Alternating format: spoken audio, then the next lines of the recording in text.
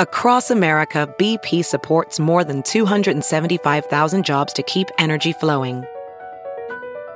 Jobs like building grid-scale solar energy in Ohio and producing gas with fewer operational emissions in Texas. It's and, not or. See what doing both means for energy nationwide at bp.com/investing in America. This episode is brought to you in part by Noom. Forget one-size-fits-all diets. With Noom, you get a personalized weight loss plan that's tailored to your lifestyle. No food is off-limits. Enjoy your favorites while discovering healthier habits.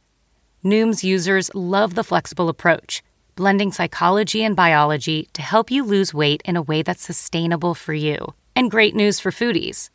Noom just released the Noom Kitchen Cookbook with 100 delicious, healthy recipes. Stay focused on what's important to you with Noom's psychology and biology-based approach. Sign up for your trial today at Noom.com. That's NOOM.com. Grab your copy of the Noom Kitchen wherever books are sold.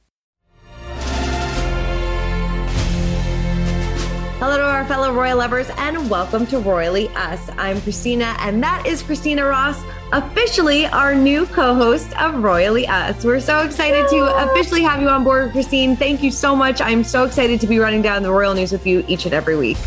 Thank you so much. I'm so excited to be here. This has been so much fun. I'm just so excited to be on board. Definitely. And I know our viewers absolutely love you and you bring such a great insight and perspective to the royal family. And I know that you're soon going to be moving across the pond, so you will be boots on the ground in London. I will be there doing, the good work. Definitely. Well, we can't wait. And we're so excited, like I said, to have you on board. It's going to be a lot of fun. Well, thanks so much. I'm excited to dive in. All right, let's get right to it. But before we get to all of our royal news, let's check in on with our viewers and see what they said about last week's show.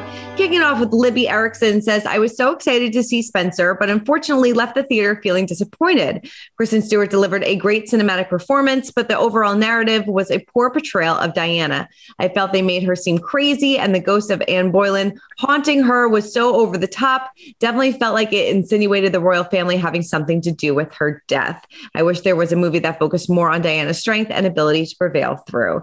I still have yet to see it. I've just been a little busy, but that was kind of echoing what Stuart Pearce said last week, that it was hard for him to kind of connect to the movie, but it is getting overall great reviews. I've heard that so many people have said Kristen Stewart is so magnificent in the role, but the movie overall is a bit bizarre. So I think Libby really echoes what a lot of royal watchers are saying. But I think Libby's right. We need a film that really focuses on Diana's strengths rather than the tragedies that kind of befell her. Totally. I couldn't agree with you more. All right. Next one goes to Angeli. Says, thank you for defending the Queen. She was not cold to Diana and everyone only got one side of the story.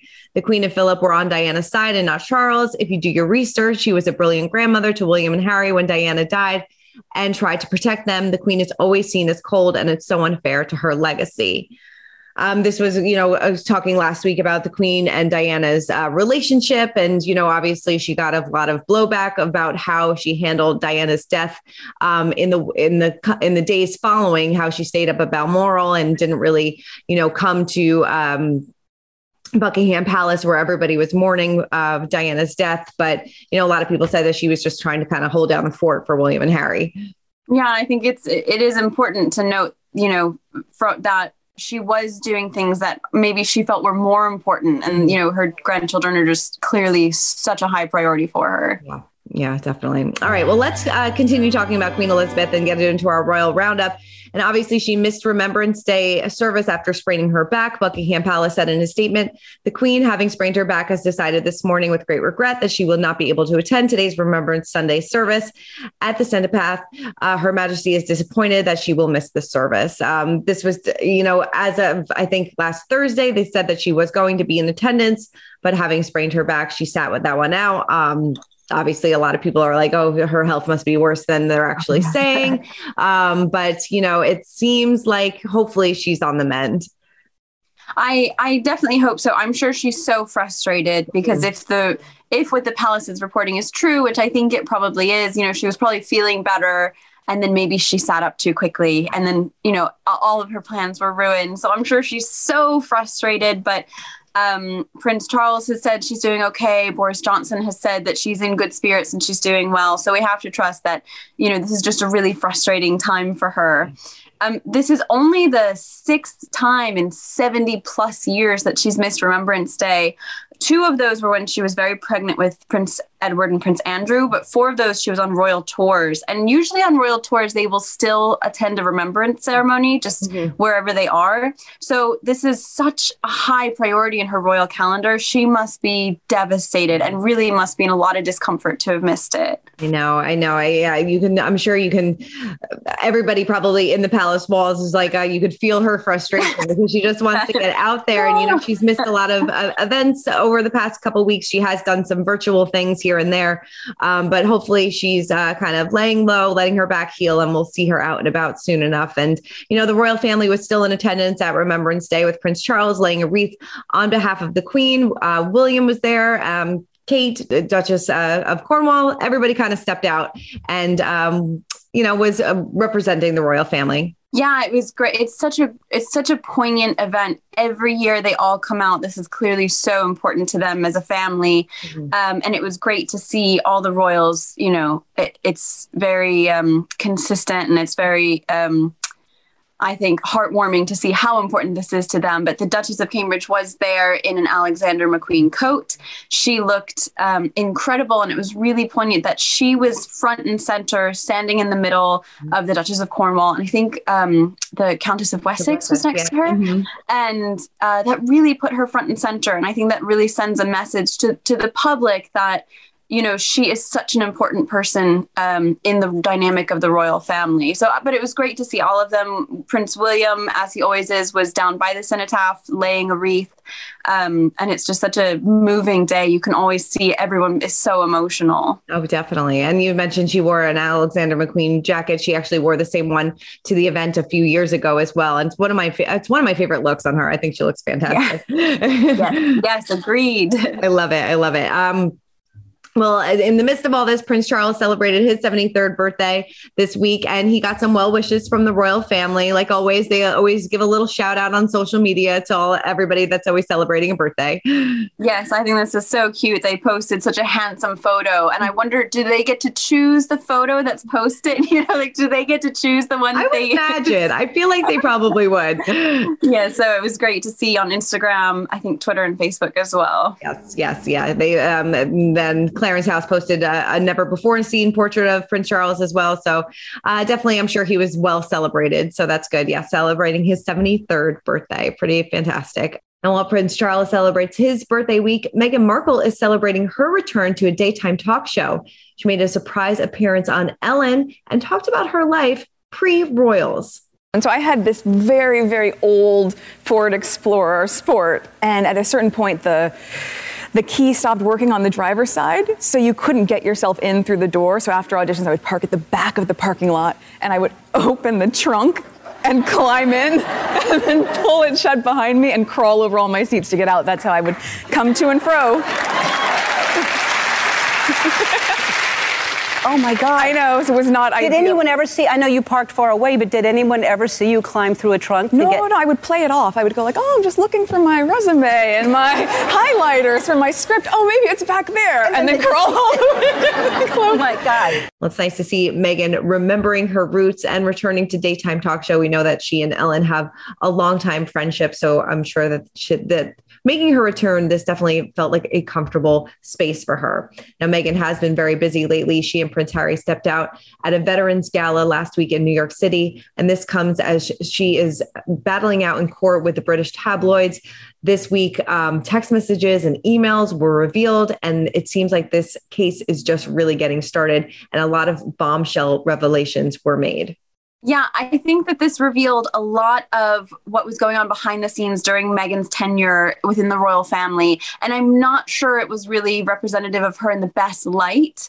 She did make a heartfelt apology saying, I'm sorry, I didn't remember these. I did not mean to mislead the court. But realistically, it was almost 30 pages worth of emails that she had forgotten. So it will be so interesting to see how this plays out. The messages really said, they indicated that, Meghan and Harry were very well informed about the Finding Freedom book and were even guiding aides on what stories to tell, what to clarify, who to talk to so that they were represented in the best light. So when Meghan and Harry, made a statement that they had nothing to do with that book, that wasn't entirely true. There were several other things related to the letter with her father that really led us to know how specific she was in the wording that she used and how she wrote this letter. She wrote the letter knowing that it might be published. And I think maybe she just knew how her father was acting and knew the choices he was making and said, listen, this might be inevitable. So if I write this letter, I need to know that it could end up in the hands of the papers. Right. So she did things like she never ended a page on a sentence so that the story couldn't be, edited in a certain way. And she called him daddy so that it was more endearing to the public. And all of these things were revealed in these emails and really changed the way a lot of people saw the situation.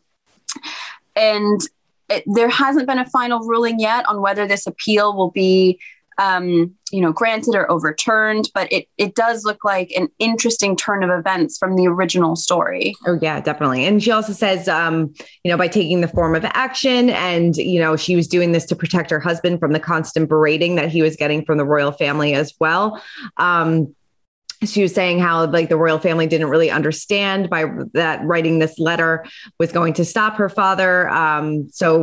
Like she said, that the royal family was constantly berating Harry to just get Thomas Markle to stop. And she felt like this was the way to do so. Right. I think that, the royals definitely don't like when close friends and family are spilling secrets to the media. And I think they were probably saying, can you do anything? And I think Meghan knew that nothing was going to work. Yeah. But she wrote the letter just to say, look, I tried. Right. Look, I tried. Yeah. Because she said that Harry was in a lot of pain over this. But yeah, like you said, 30 pages of emails and text messages that she forgot doesn't really put her in the best light in this whole situation. And no, I don't think it does. Yeah, it definitely doesn't. And, especially when they said so much about how they were not involved in finding freedom at all. And, that come to light too. It's kind of hard to, I'm sure, for a lot of royal viewers, followers to trust them in these situations now. Right. I think it's so, it is so difficult now. We're really questioning everything that's being said. And I think what will become more interesting is that Jason Nauf was heading that bullying inquiry in regards to the Duchess of Sussex's team. And if he's provided this much content and information so far, how much more does he have? And hopefully those allegations are not true, because that would be really terrible. But only time will tell. Yeah, only time will tell. I feel like this is just getting started, unfortunately. Definitely not a big win for Meghan in this book. And like you said, the ruling hasn't come through yet, but once it does, well, of course, we'll update everybody and be on top of this story. But in more Prince Harry news, he is actually claiming that he warned Twitter CEO Jack Dorsey about the January 6th attack on the Capitol. I find this is very interesting too, because Harry's been speaking out a lot he's been speaking a lot about this in general, but over the course of the past couple of weeks about how the media takes liberty on stories, and they kind of fuel the fires when it comes to stories about, especially with Meghan and with Megxit and everything like that. And now he kind of said that he warned Jack Dorsey about Twitter's power and how it almost started this riot, pretty much. Yeah, he was speaking at the Internet Lie Machine panel, which was hosted by the magazine Wired. And he said that he had been emailing back and forth with Jack Dorsey. And he said, listen, this coup is being staged on your platform. What can we do about this? Or how are we going to change things moving forward? The coup occurred and Jack Dorsey never emailed him back. So I thought that was a very interesting part of this story, that he does point out that they were going back and forth and all of a sudden Jack ghosted him. Yeah. And I think Harry has been so passionate about talking about internet safety and how there probably does need to be some level of recourse or responsibility on the platforms. He's spoken openly about the term Megxit, which he titles misogynistic, which it very much is. And I think Harry knows more than we think he does, because he said that the term Megxit was created by a troll on Twitter and was then picked up by the media. And he's correct. That term came from a really vile group of people on Twitter that said some pretty horrific things, but there was no level of recourse to report them or have their accounts monitored. And then the media picked up this really disgusting term, and now it's, used all over the place. Yeah, it spread like wildfire. It really did. And Yeah, it did. There's no recourse. There's no punishment. And, it's very hard to silence all these trolls. It really is. Right. Oh, yes. So frustrating. I can't imagine being in those type of situations. I really can't. Hope we don't find ourselves there. Seriously. I know. All right. Well, now it is time to spill the royal tea, and The Crown is currently filming this season 5 of the show, and they are doing it in close proximity to Prince William. Actress Elizabeth Debicki was spotted sporting Diana's infamous revenge dress, but it was kind of on royal territory. I found that this was pretty interesting. I thought this was so interesting, and just, I don't know if it was really good planning or really bad planning. They filmed the, stepping out of the car in the revenge dress and the exact spot in which it happened.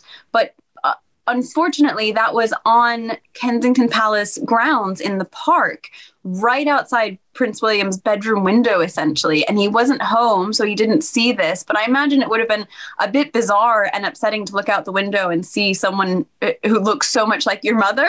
Right. Like the ghost of your mom. Like that would probably be very disturbing, I would imagine. Yes, I think so. And this was what the season that they're filming and what they're focusing on is such a difficult, tumultuous time for the royal family, especially for Diana. I imagine that this is going to be really difficult for these stories to be, reopened in the public eye for William and Harry. William has publicly pretty much begged the media not to run the Panorama interview ever again. Please don't publicize this. It's all falsehoods. She was forced into it. And it looks like The Crown is still going to reopen that story as well. So although the royals have generally said that we don't watch The Crown, but I'm sure it's interesting, I think they are used to people portraying them in the media. This time period has been really difficult, and William and Harry have both really asked people not to keep opening those wounds. And yet I think The Crown is going to do it again. Yeah, it definitely seems so. And I mean, we even talked about it last week when one of Princess Diana's close friends, who was a person that was consulting on the show, she kind of took a step back because she felt like it wasn't being giving a compassionate approach to this final chapter of her life. So it will be interesting. I mean, The Crown has always come under fire for kind of taking liberties with the story and things like that. I mean, yes, it's a TV show, so they have to kind of over dramatize certain things. But yes, but it feels like when people watch it, they feel like that's what actually happened. And even though it really didn't. Yeah, I think that's the most difficult thing, is a lot of people will take this as truth, and so often it's not. Yeah, definitely. It's interesting. I wonder, I don't know what it is, but what the permit situation is to shoot on that. Is that like royal grounds that that they had to get permission to shoot on that? And I don't know how that works. I know. I think, Kensington Palace is sort of made up of 3 parts, and that you have the Kensington Park, which I think is just run by London Parks, Okay.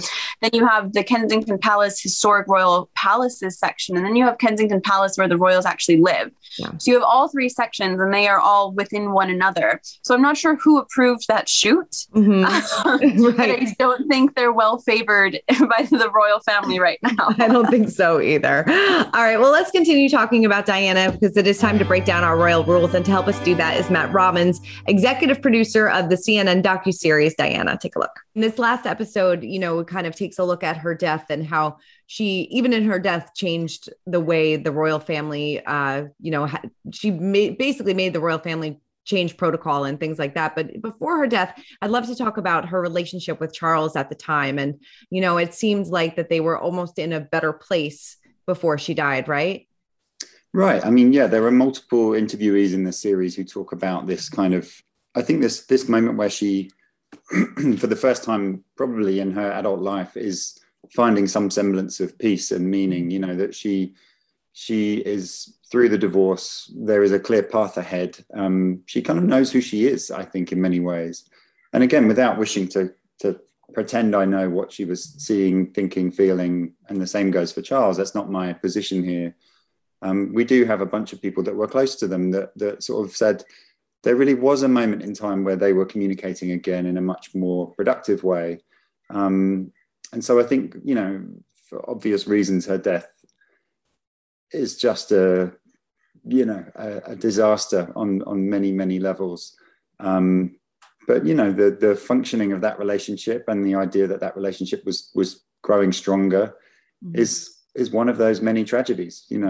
It really is. It really is. I mean, a few of the people in the documentary also say that Charles probably blamed himself for Diana's death. I can't imagine, the heaviness of that burden to bear for all these years. And, can you kind of speak a little bit to that? And, I mean, he's never come out and said that before, but I'm sure in the back of his mind, that probably crossed his mind every now and then.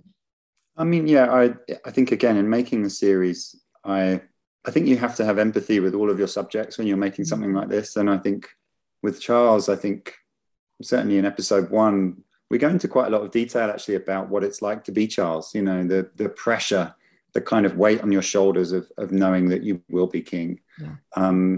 I think by the end of the journey and the end of Diana's journey, I see him as grief-stricken. I see him as somebody who carried an enormous burden through her death and her funeral. Somebody who has to make impossible decisions. He has been criticized for the fact that the boys walked alongside him. But what do you do? And how many of us would make the perfect call every time with the eyes of the world upon us? So I think I have a lot of empathy for him. And I think that they don't necessarily want to do the job they're doing, these guys. And they are, again, I think that's where I have more empathy than perhaps I would have done 10 or 20 years ago before we even made this series.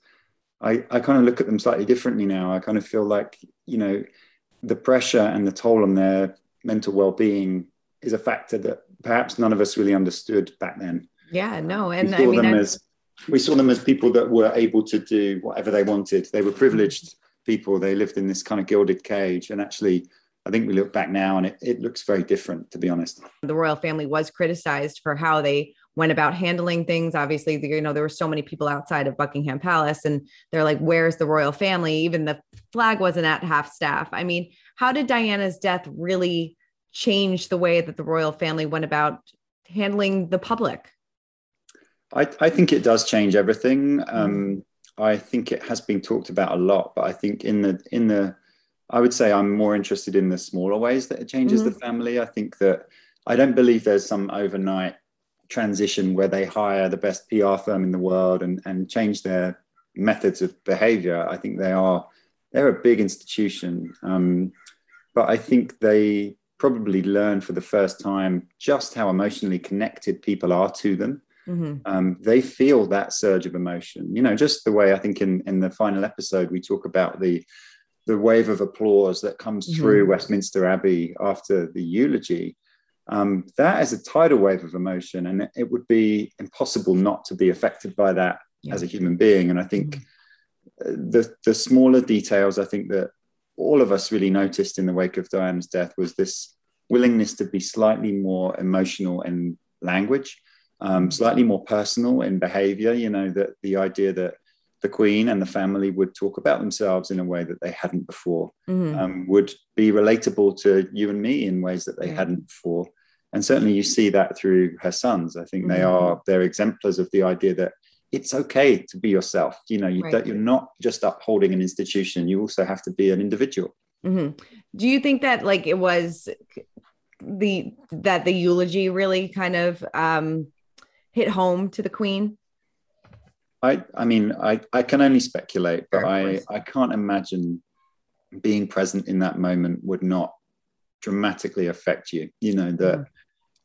The Queen has a serious duty, and I it's impossible not to respect a woman who has done what she has done with her life. I mean, she's a remarkable person, but to be in that moment and to not be overwhelmed, and to not feel that, as I say, that wave of emotion, that powerful feeling, it has to change you. Right. I mean, would you say the way that they handled Diana's death at the time was probably one of the biggest backlashes the royal family faced?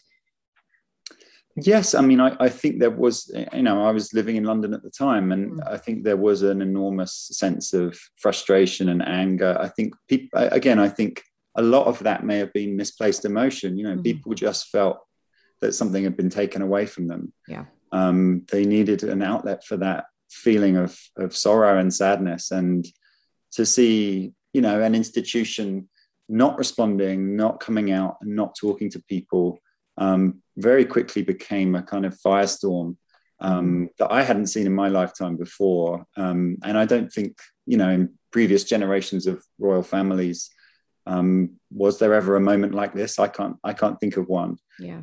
So it really was a kind of unique set of circumstances. And I think people, what I take away from it as a documentary maker and someone who likes talking about history, I think what I take away from it is just the sense of there is an emotional connection. You can love these royals. You can feel that they are part of your life. And I wonder if that point had kind of been missed in the past, that perhaps a death really forced everybody within that institution to kind of say, people really care. Yeah. They really do care about us.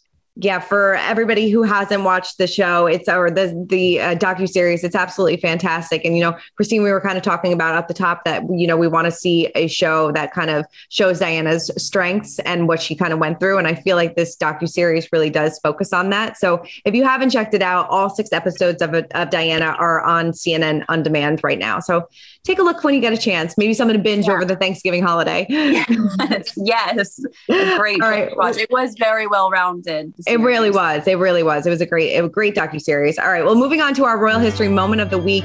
And it seems like Prince Charles could change his name when he becomes king. I found like this again was a pretty interesting thing. I don't know if he'll actually do it, but he can if he wanted to. Right. It's so interesting. So when the sovereign ascends the throne, they can choose a regnal name, and becoming the sovereign is such a religious experience. So they kind of, because they're becoming this new person altogether, they can often take a new name. Mm-hmm. So Elizabeth declined. She said, Elizabeth is my name. That's what I'm going to be. But her father, George VI, was actually Albert, and his brother, Edward VIII, was actually David. And that's kind of historically, you do tend to take a new name. But interestingly, both Elizabeth's and Queen Victoria did not. So they were known by those names and they kind of kept those. So Prince Charles could become Charles III, or he could become, or King Charles III, or he could be King Philip, King Arthur, or King George, because historically they can use any of their given names, and those are his middle names. Oh, I wonder what he'll do. I feel like, we're so used to calling him Prince Charles. I feel like it's just, it would just be natural for us to call him King Charles. But yeah, that is up to him whether he chooses to do so or not. So we'll see. Right. So it'll be really interesting to see such a momentous time in history. Right. Definitely. All right. Before we wrap up, we have to check in on our royal kids, and Harry and Meghan revealed Archie's favorite song. And it seems probably this is a favorite amongst little kids, I would imagine. Definitely. This is such a sweet story. Mm-hmm. So one of Archie's favorite songs is Head, Shoulders, Knees, and Toes. And anyone who's ever been around a toddler can attest that is really a popular tune. Yep. Harry and Meghan were visiting a joint military base in New Jersey to meet with military families ahead of, with Remembrance Day. And there is a significant Afghan refugee population on the base. So they asked if they could meet some of the children and families just to share their experience and maybe cheer them up. They snuck into one of the children's English language classes and kind of learned, what they were learning, and, spoke with them, and where they all sang Head, Shoulders, Knees, and Toes together. I think that's so lovely because it's so unifying. Music can be, so unifying, and especially during what must be a tremendously difficult time for these refugees, and especially these children. That must have been a really neat experience. Oh, definitely. I would have loved to see Harry and Meghan singing Head, Shoulders, Knees, and Toes. I'm sure they got some great rhythm. Yes, I'm sure. Perfect. Well, Christine, thank you so much for running down all things Royals with me. Thank you so much. All right. And we will definitely see you guys next week. Keep commenting, keep subscribing, listen to our podcast, Royally Us, and Christine and I will see you guys next week. Bye.